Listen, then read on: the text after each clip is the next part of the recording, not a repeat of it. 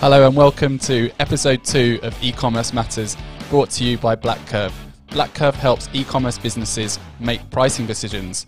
Today we're answering the question, why competitor data is crap. I'm delighted to be joined by my colleague and co-star, a regular co-star on all of these podcasts and webinars, Dr Rob Horton. Hello, how are you doing? Hey, I'm good, mate. I'm still unsurprisingly in sunny Hampstead. Not much has changed. Not much has changed, absolutely. But you did show me prior to this that you have been hand delivered and baked with love a cookie by your other half. So I'm very jealous of that.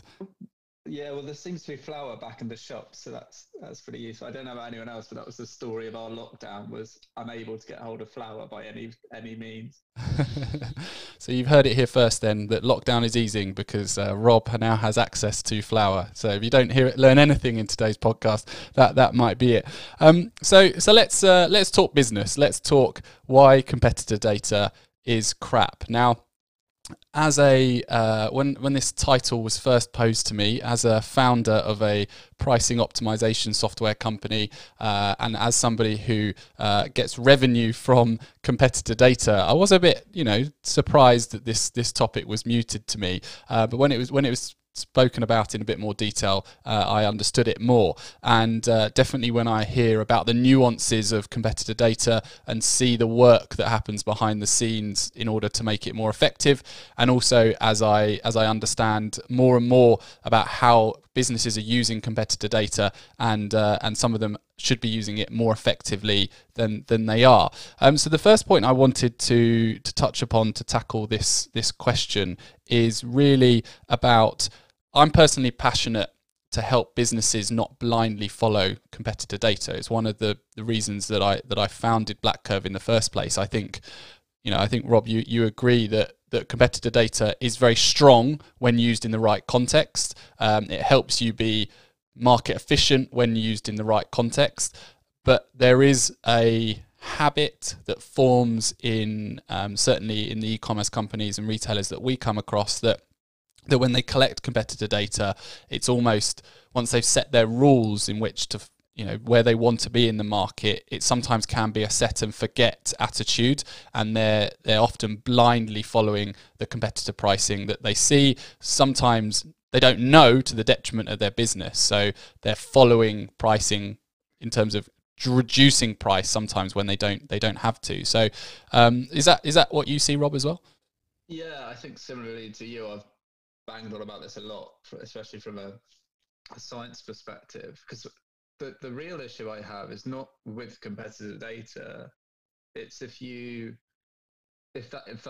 only strategy is to follow your competitors, you don't actually have a strategy. You have a mixture of everyone else's pricing strategy, and that's the key danger. So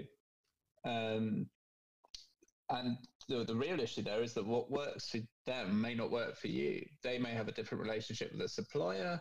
They may have, or certainly will have, a different position in the marketplace on certain goods. If I set up robshop.com, heard it here first.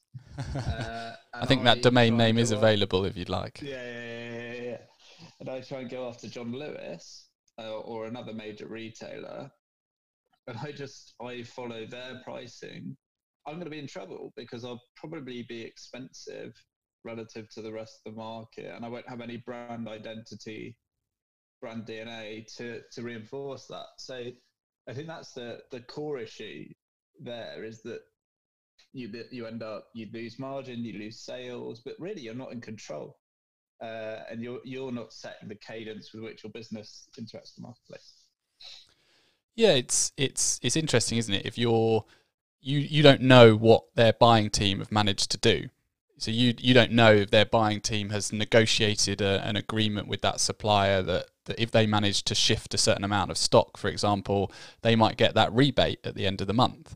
And in which case, if you're following them, their cost prices could be a lot lower than yours. So their margin's going to be greater, and then you're just eroding your margin and and you're in a downward spiral, you're in a downward game. The only thing that you're competing on or trying to compete on is price. You're not trying to establish, do you have any more power than that particular price? So it's certainly something we see time and time again. Yeah. I think it's the funniest thing for two people who work from a pricing company is the more and more we do this, the more we realize that it's just one piece of the puzzle and often not the most important piece, right? It's like there are going to be goods where you need competitor data and you need to follow it. If they're easily accessible, if they're high volume traded, that's it. But there's a whole host of other reasons not to do it. Yeah, I mean, it's you're trying to find, the whole term of price optimization, isn't it? You're trying to find where you have pricing power, and pricing power in itself determines where you don't need to worry about what your competitors are doing, right?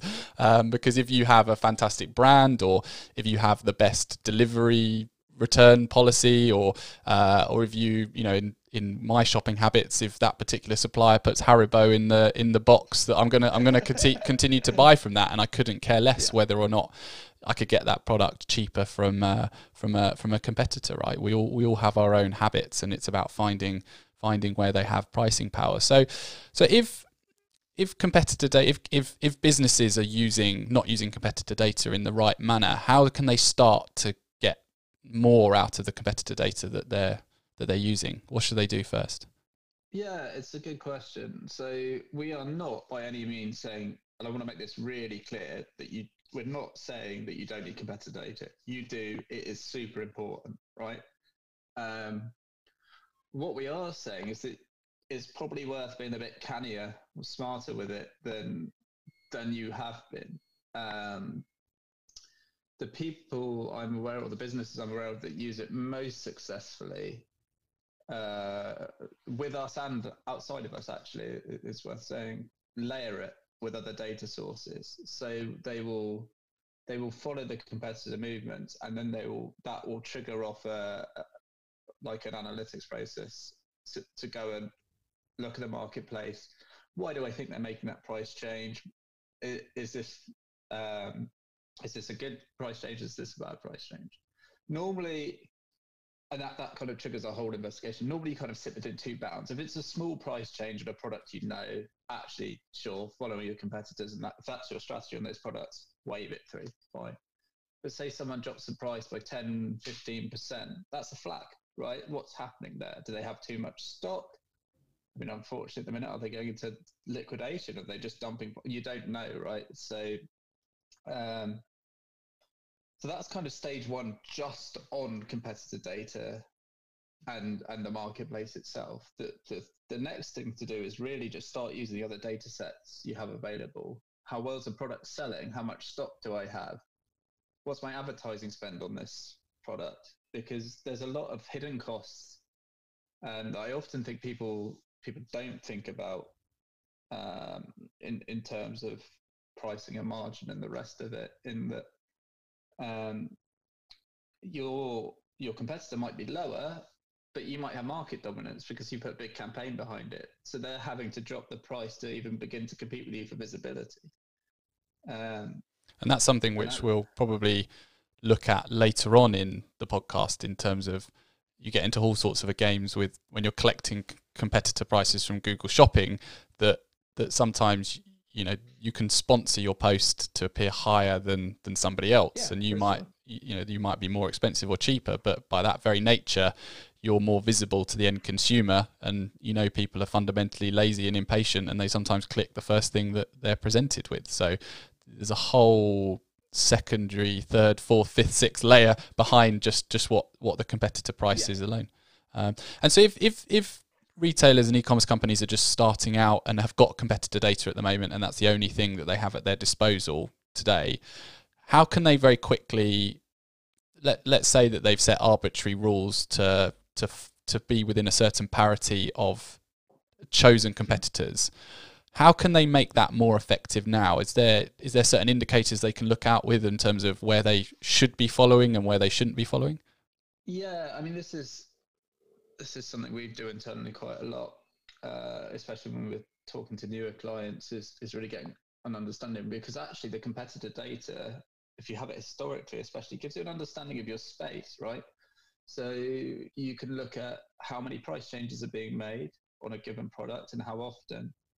And that, even without sales or stock or the rest of it, will give you quite a nice indication of what's a highly competitive product, what's everyone bidding on, and what isn't. And so if you can find kind of products that you know sell well, but you aren't seeing price changes in, or that kind of aggressive marketplace, that's a real edge for you there, because you know you've got a piece of market dominance, and you can either leave it be or start playing with the price, either to make more margin or whatever. And you can also look at products that aren't selling well, that prices aren't moving, because you can test if that's price driven, right? You can lower the price knowing that people are unlikely to follow you because they're not looking at it. So you might be able to steal a march. Now, if there's no demand, there's no demand. But it could be, and what's often the case is that things are slightly mispriced and you make them a little bit cheaper, and suddenly they become a lot more attractive. This is often the case with products that cannibalize against each other, and this you won't see in competitive data, and we'll get probably more into it later. But in the competitive data world, we talk a lot about like-for-like matches. So I have this product, and I want to know basically what everyone else is selling this exact product at. What people often don't do is, well, what's competing with this product? So say it's a good example, something like a pint glass, something really indiscriminate, right? And so I could search for that very specific pint glass and see that is £1, and everyone else has it as £1 and no one's buying it. That's because there's a very similar pint glass that costs 75p and everyone's buying that. And so you can kind of highlight these secondary, what would I call them? Secondary levers around your competitor data set that you wouldn't get just by looking at the pure data. Yeah, I think you can to echo your statement earlier that we strongly believe that competitor data is a powerful data set, and I think that's echoed again by our studies that show, well, prior to the lockdown, that actually where there was a competitor overlap, 52% of the time on average we would have been within parity with the market. Okay, so then that means that 48% of the time you've got to continue what you were saying. You've got to consider your other data sets available to help you make those decisions.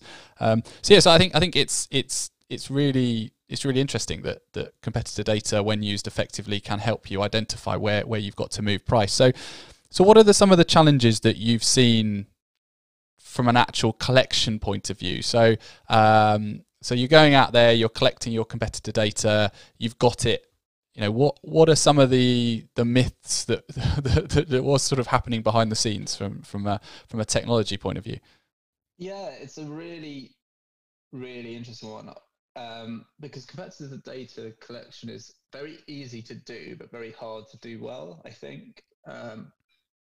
So in broad terms, let's stick with Google Shopping, or just because bespoke data aggregation is a topic in and of itself. But realistically, what you do is you mimic a human search path. So you write a script or a program that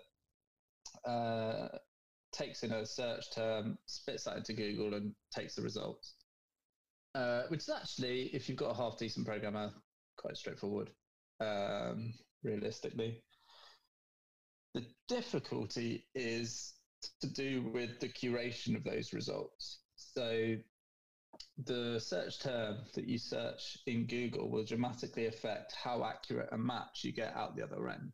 So if you assume that you could search for a product and then get decent competitor data to the other side, that's very naive, right? And you can disprove that very easily just by go and Google Hoover and see what results you get back, right? And then Google Dyson Hoover, see what results you get back, and then Google Dyson V10 Animal Hoover, and you're still getting really, really inaccurate search results, because Google is doing its best to make your life easier, right? As a shopper, because Google's saying, okay, yeah, I know you want this Hoover, but have you looked at all these other ones, right? Look, it's a competitive marketplace out there. You might want the V7, you might want another brand. And that is what makes actual gathering of data difficult. Because when you're trying to find a like-for-like match for a client, if you're not very careful about how you do it, you're going to drag in all that other data that isn't actually relevant. So is it? Well, I was going to actually say before I go on is that you are now 2 for 2 for mentioning Dyson in a podcast. So so we'll have to see how we'll have to get you not a swear jar as we discussed last time. We'll have to get you a jar for mentioning. There's a very, very good reason for this, in that like it is a very good example of a product that has a lot of really interesting traits from an R&D perspective. So we use it a lot. So high demand, highly competitive, lots of product cannibalization because there's lots of similar models, blah, blah, blah, blah, blah, blah, blah. So it has become kind of a bit of a BlackCurve in joke that whenever we're kind of testing something, it's like name a product, it's always the Dyson Hoover. So one of the forfeits is going to have to be that you're going to, in one of these podcasts, you're going to have to wheel your Dyson Hoover out and give us a test drive. I was going to say that actually I'm also 2 for 2 for mentioning products that are next to me in the city. Last week was an oven, and this week it is a Dyson Hoover. So. That's now been installed though, right? The oven's not literally right next. Yeah. It's not like now a coffee table as it was last week before it was installed. My student days are long over. Yeah, so I think if we look at that a bit further, the real insightful piece that I was shown last week, we had an internal tech show and tell last week, and I hadn't quite appreciated the many nuances with which Google Marketplace operates. So if you're using this as a tool with which to benchmark, because we go, if I put my sales hat on for a second, if we go into an e-commerce company and they're using competitor data, more often than not, they say, well, when we're looking to make a price change on our core products as well, we double check what our supplier has given us if they're already collecting competitor data with another third party, and we log on to Google Shopping and we have a look and see what the price is. Mm-hmm. Now, this is where we open our can of worms, and this is where, to a certain extent, you get to a period of why competitor data is crap, because you've got to know how to overcome these hurdles, or otherwise, shit in, shit out, right? Because you're making decisions on poor data. The first nuance that I learned about was literally, if you, depending on the time of day you search, depends on what search result you get. So what's the reason behind that? Have you managed to find that one out? I'm getting there. So basically, there is no such thing as a free lunch, right? Like no one hosts you on their website for free, especially not Mr. Google. Lovely, Mr. Google or Mr. Facebook or any of them really.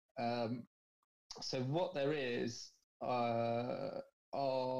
it's all advertising basically, and there is an engine behind the scenes that, I mean, I'm sure actually the people who are listening to this know this much better than us because they're probably using it day in, day out as an engine, and you bid, right? So in this, we use it for search terms, the BlackCurve website, but you also use it for products that you're selling in Google Shopping, and you set a whole host of factors: target audience, time of day, what pajamas you're wearing currently. There's a whole range of things that you set it up, and then you set your limits in terms of what you're willing to pay for an advert, and then it just kicks off in the background. What this means is that actually search results and search order are dynamic. So by and large, within a similar region, if you Google the same product, you do see similar results. Interestingly,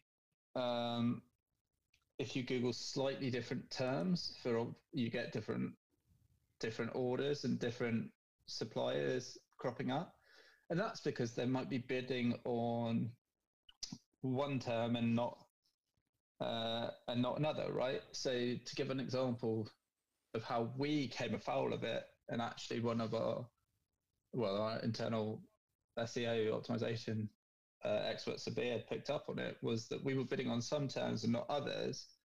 And actually, that meant that you searched for price optimization and we weren't coming up because it had just slipped through the net, right? Like, and it's exactly the same. And this is why it's so important to kind of understand all these data sets, because these adverts aren't cheap either, right? So, and this is probably another episode for another day, but if you don't understand why you're pricing things, why you're selling things, and what you're bidding on holistically, you're going to waste a whole host of money. So if your product is too expensive, right, but you're spending a lot of marketing spend, it doesn't matter because you're in a competitive marketplace and everyone is cheaper than you. So yeah, it's kind of fascinating, you know, like one of those massive rabbit holes that you can just go down for hours, just kind of Googling literally the nuances in different search terms and trying to reverse engineer it. Because the other one that we've shown about is, I mean, we talk about location, right? And I think people think location, you know, is just simply England, Ireland, America, you know, Canada. Well, I'll stop. I have a geography degree, so I'll stop naming countries now.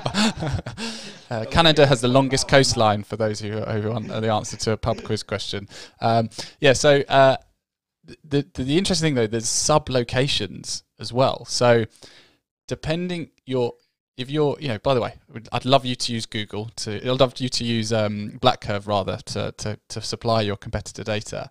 But one thing that a lot of people don't realize, whoever they use, is that are the IP addresses. So what we do is basically, in order for us to scrape it, we have to pretend we're in different locations, right? So that we basically, Google thinks we're collecting data from America, or it thinks you're collecting data from Ireland or wherever.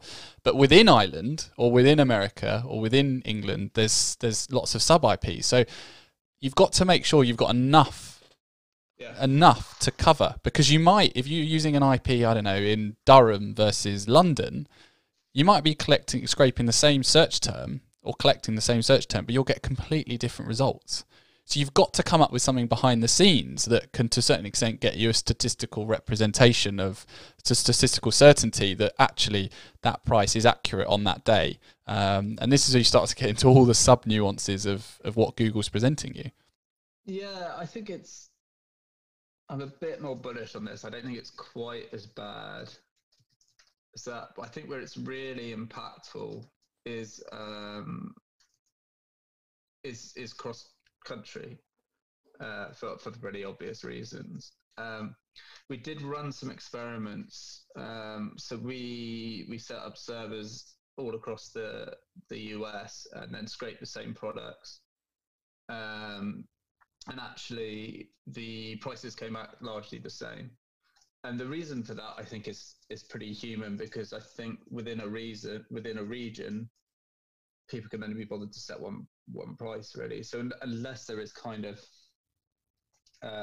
like pretty massive, what do I want to call it, like difference in spending power across the region, largely it will gravitate to whatever the maximum price people can charge for that product. Right? Oh, but I'm thinking more from a point of view of what I've seen is that, depending on if you're bidding on certain target groups and certain target audiences, right? Yeah, so, yeah.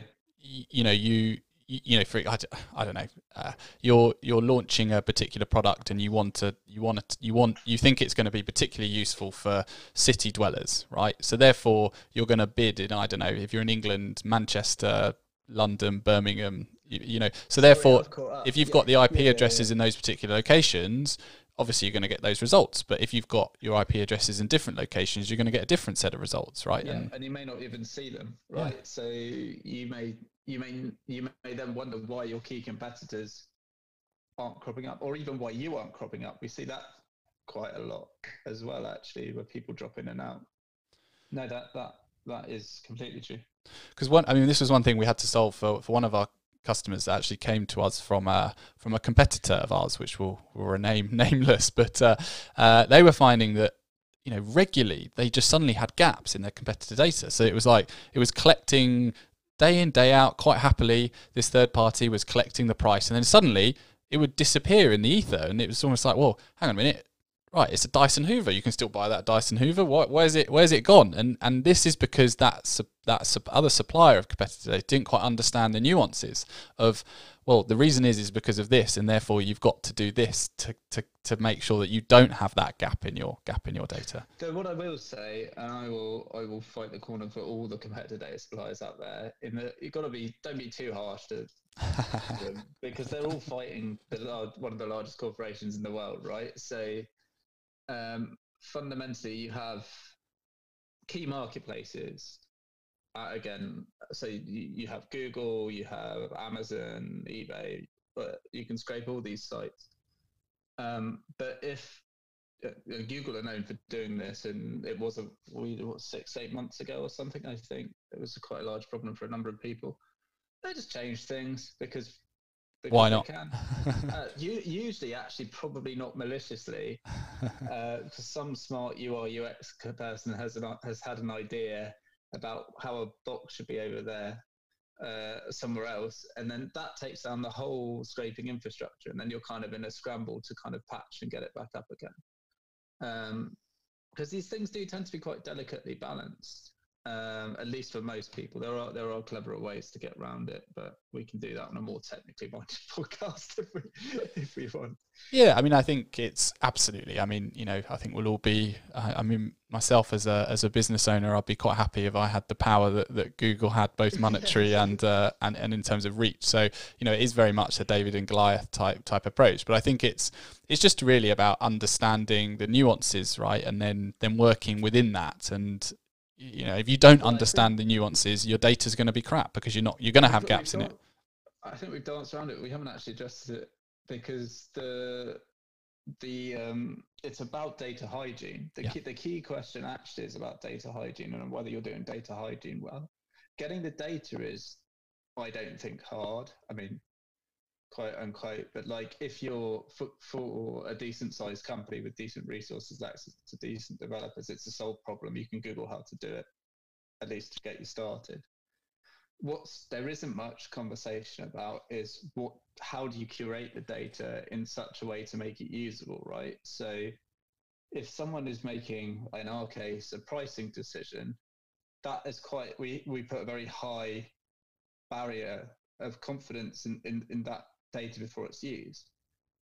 Interestingly, depending on how you use it will affect that. So if someone's just using it to have a look at and gain market insight, then it's a lower barrier, and then down and down and down and down. But the key thing there is that a lot of the time, to quote the title, competitor data is trash, it's not good, it's because it just hasn't been curated properly. Really, the data itself, and it's just raw, and it's as good as raw data can be, but with a bit of processing and with a bit of munging, you could be flying. And that's probably, in terms of,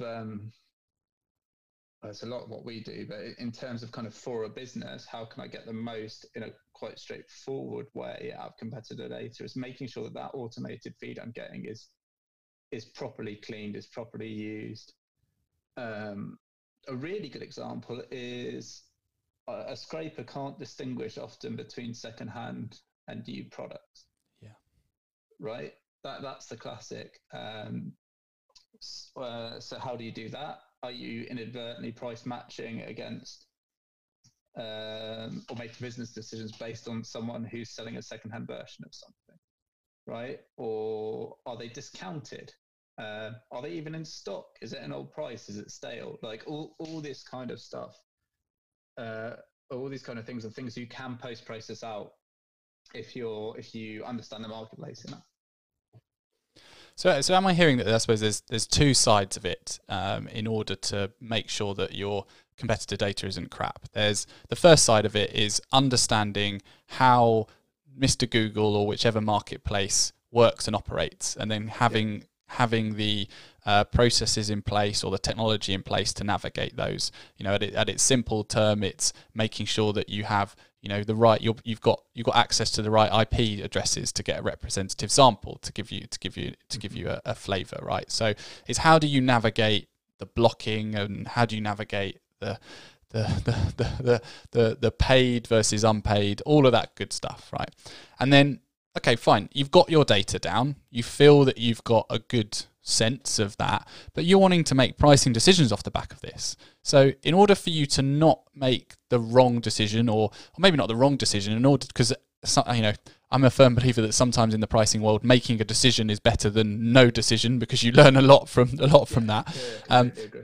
But how do you then make a good decision that maximizes margin or maximizes the volume that you're able to achieve? And that's around making sure that you have the right cleansing, or, to borrow your term, data hygiene processes in place. So without giving too much of the crown jewels away of BlackCurve, because you never know who's listening and who's watching, but a simple thing might be, if you're collecting multiple prices from a particular vendor day in, day out, is there suddenly a massive change in the price, that's totally out of the ordinary?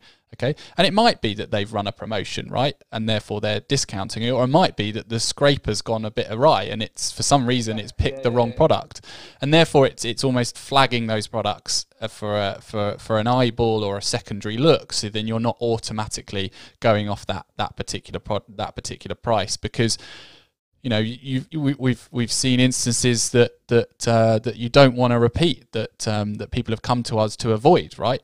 When they've been using alternatives, we've had a witness of one company in the appliance sector that previously to us, they were repricing all the time, and they lost thousands and thousands of thousands of pounds because for a 12-hour period they were repricing off the wrong product, right? And that's not cool, right? That's not. I don't think anyone wants that, right?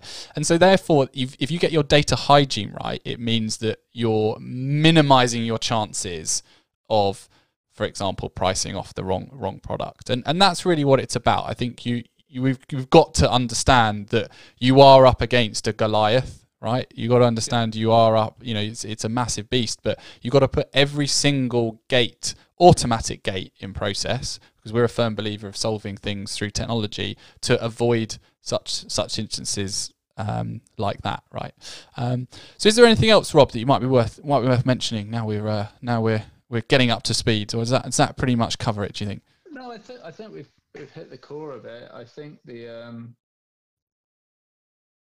it's like the engineering part is difficult, don't get me wrong, because it's difficult to do at scale and all the rest of it. But actually, for a lot of e-com merchants, you're unlikely to build that in-house. So I don't want to dwell on it too much, because it's not really something that you can action. What you can do is ensure that you are checking the quality of this data, and that before you use it, you are making sure it is up to the quality that is required for the purpose of which you're doing it. That for me is the key bit. I think it is actually just technologically a super interesting problem, because you're really at that front edge of kind of in effective raw data processing. I mean, you can do really clever things with like images and ML and all the rest of it to just kind of eke out this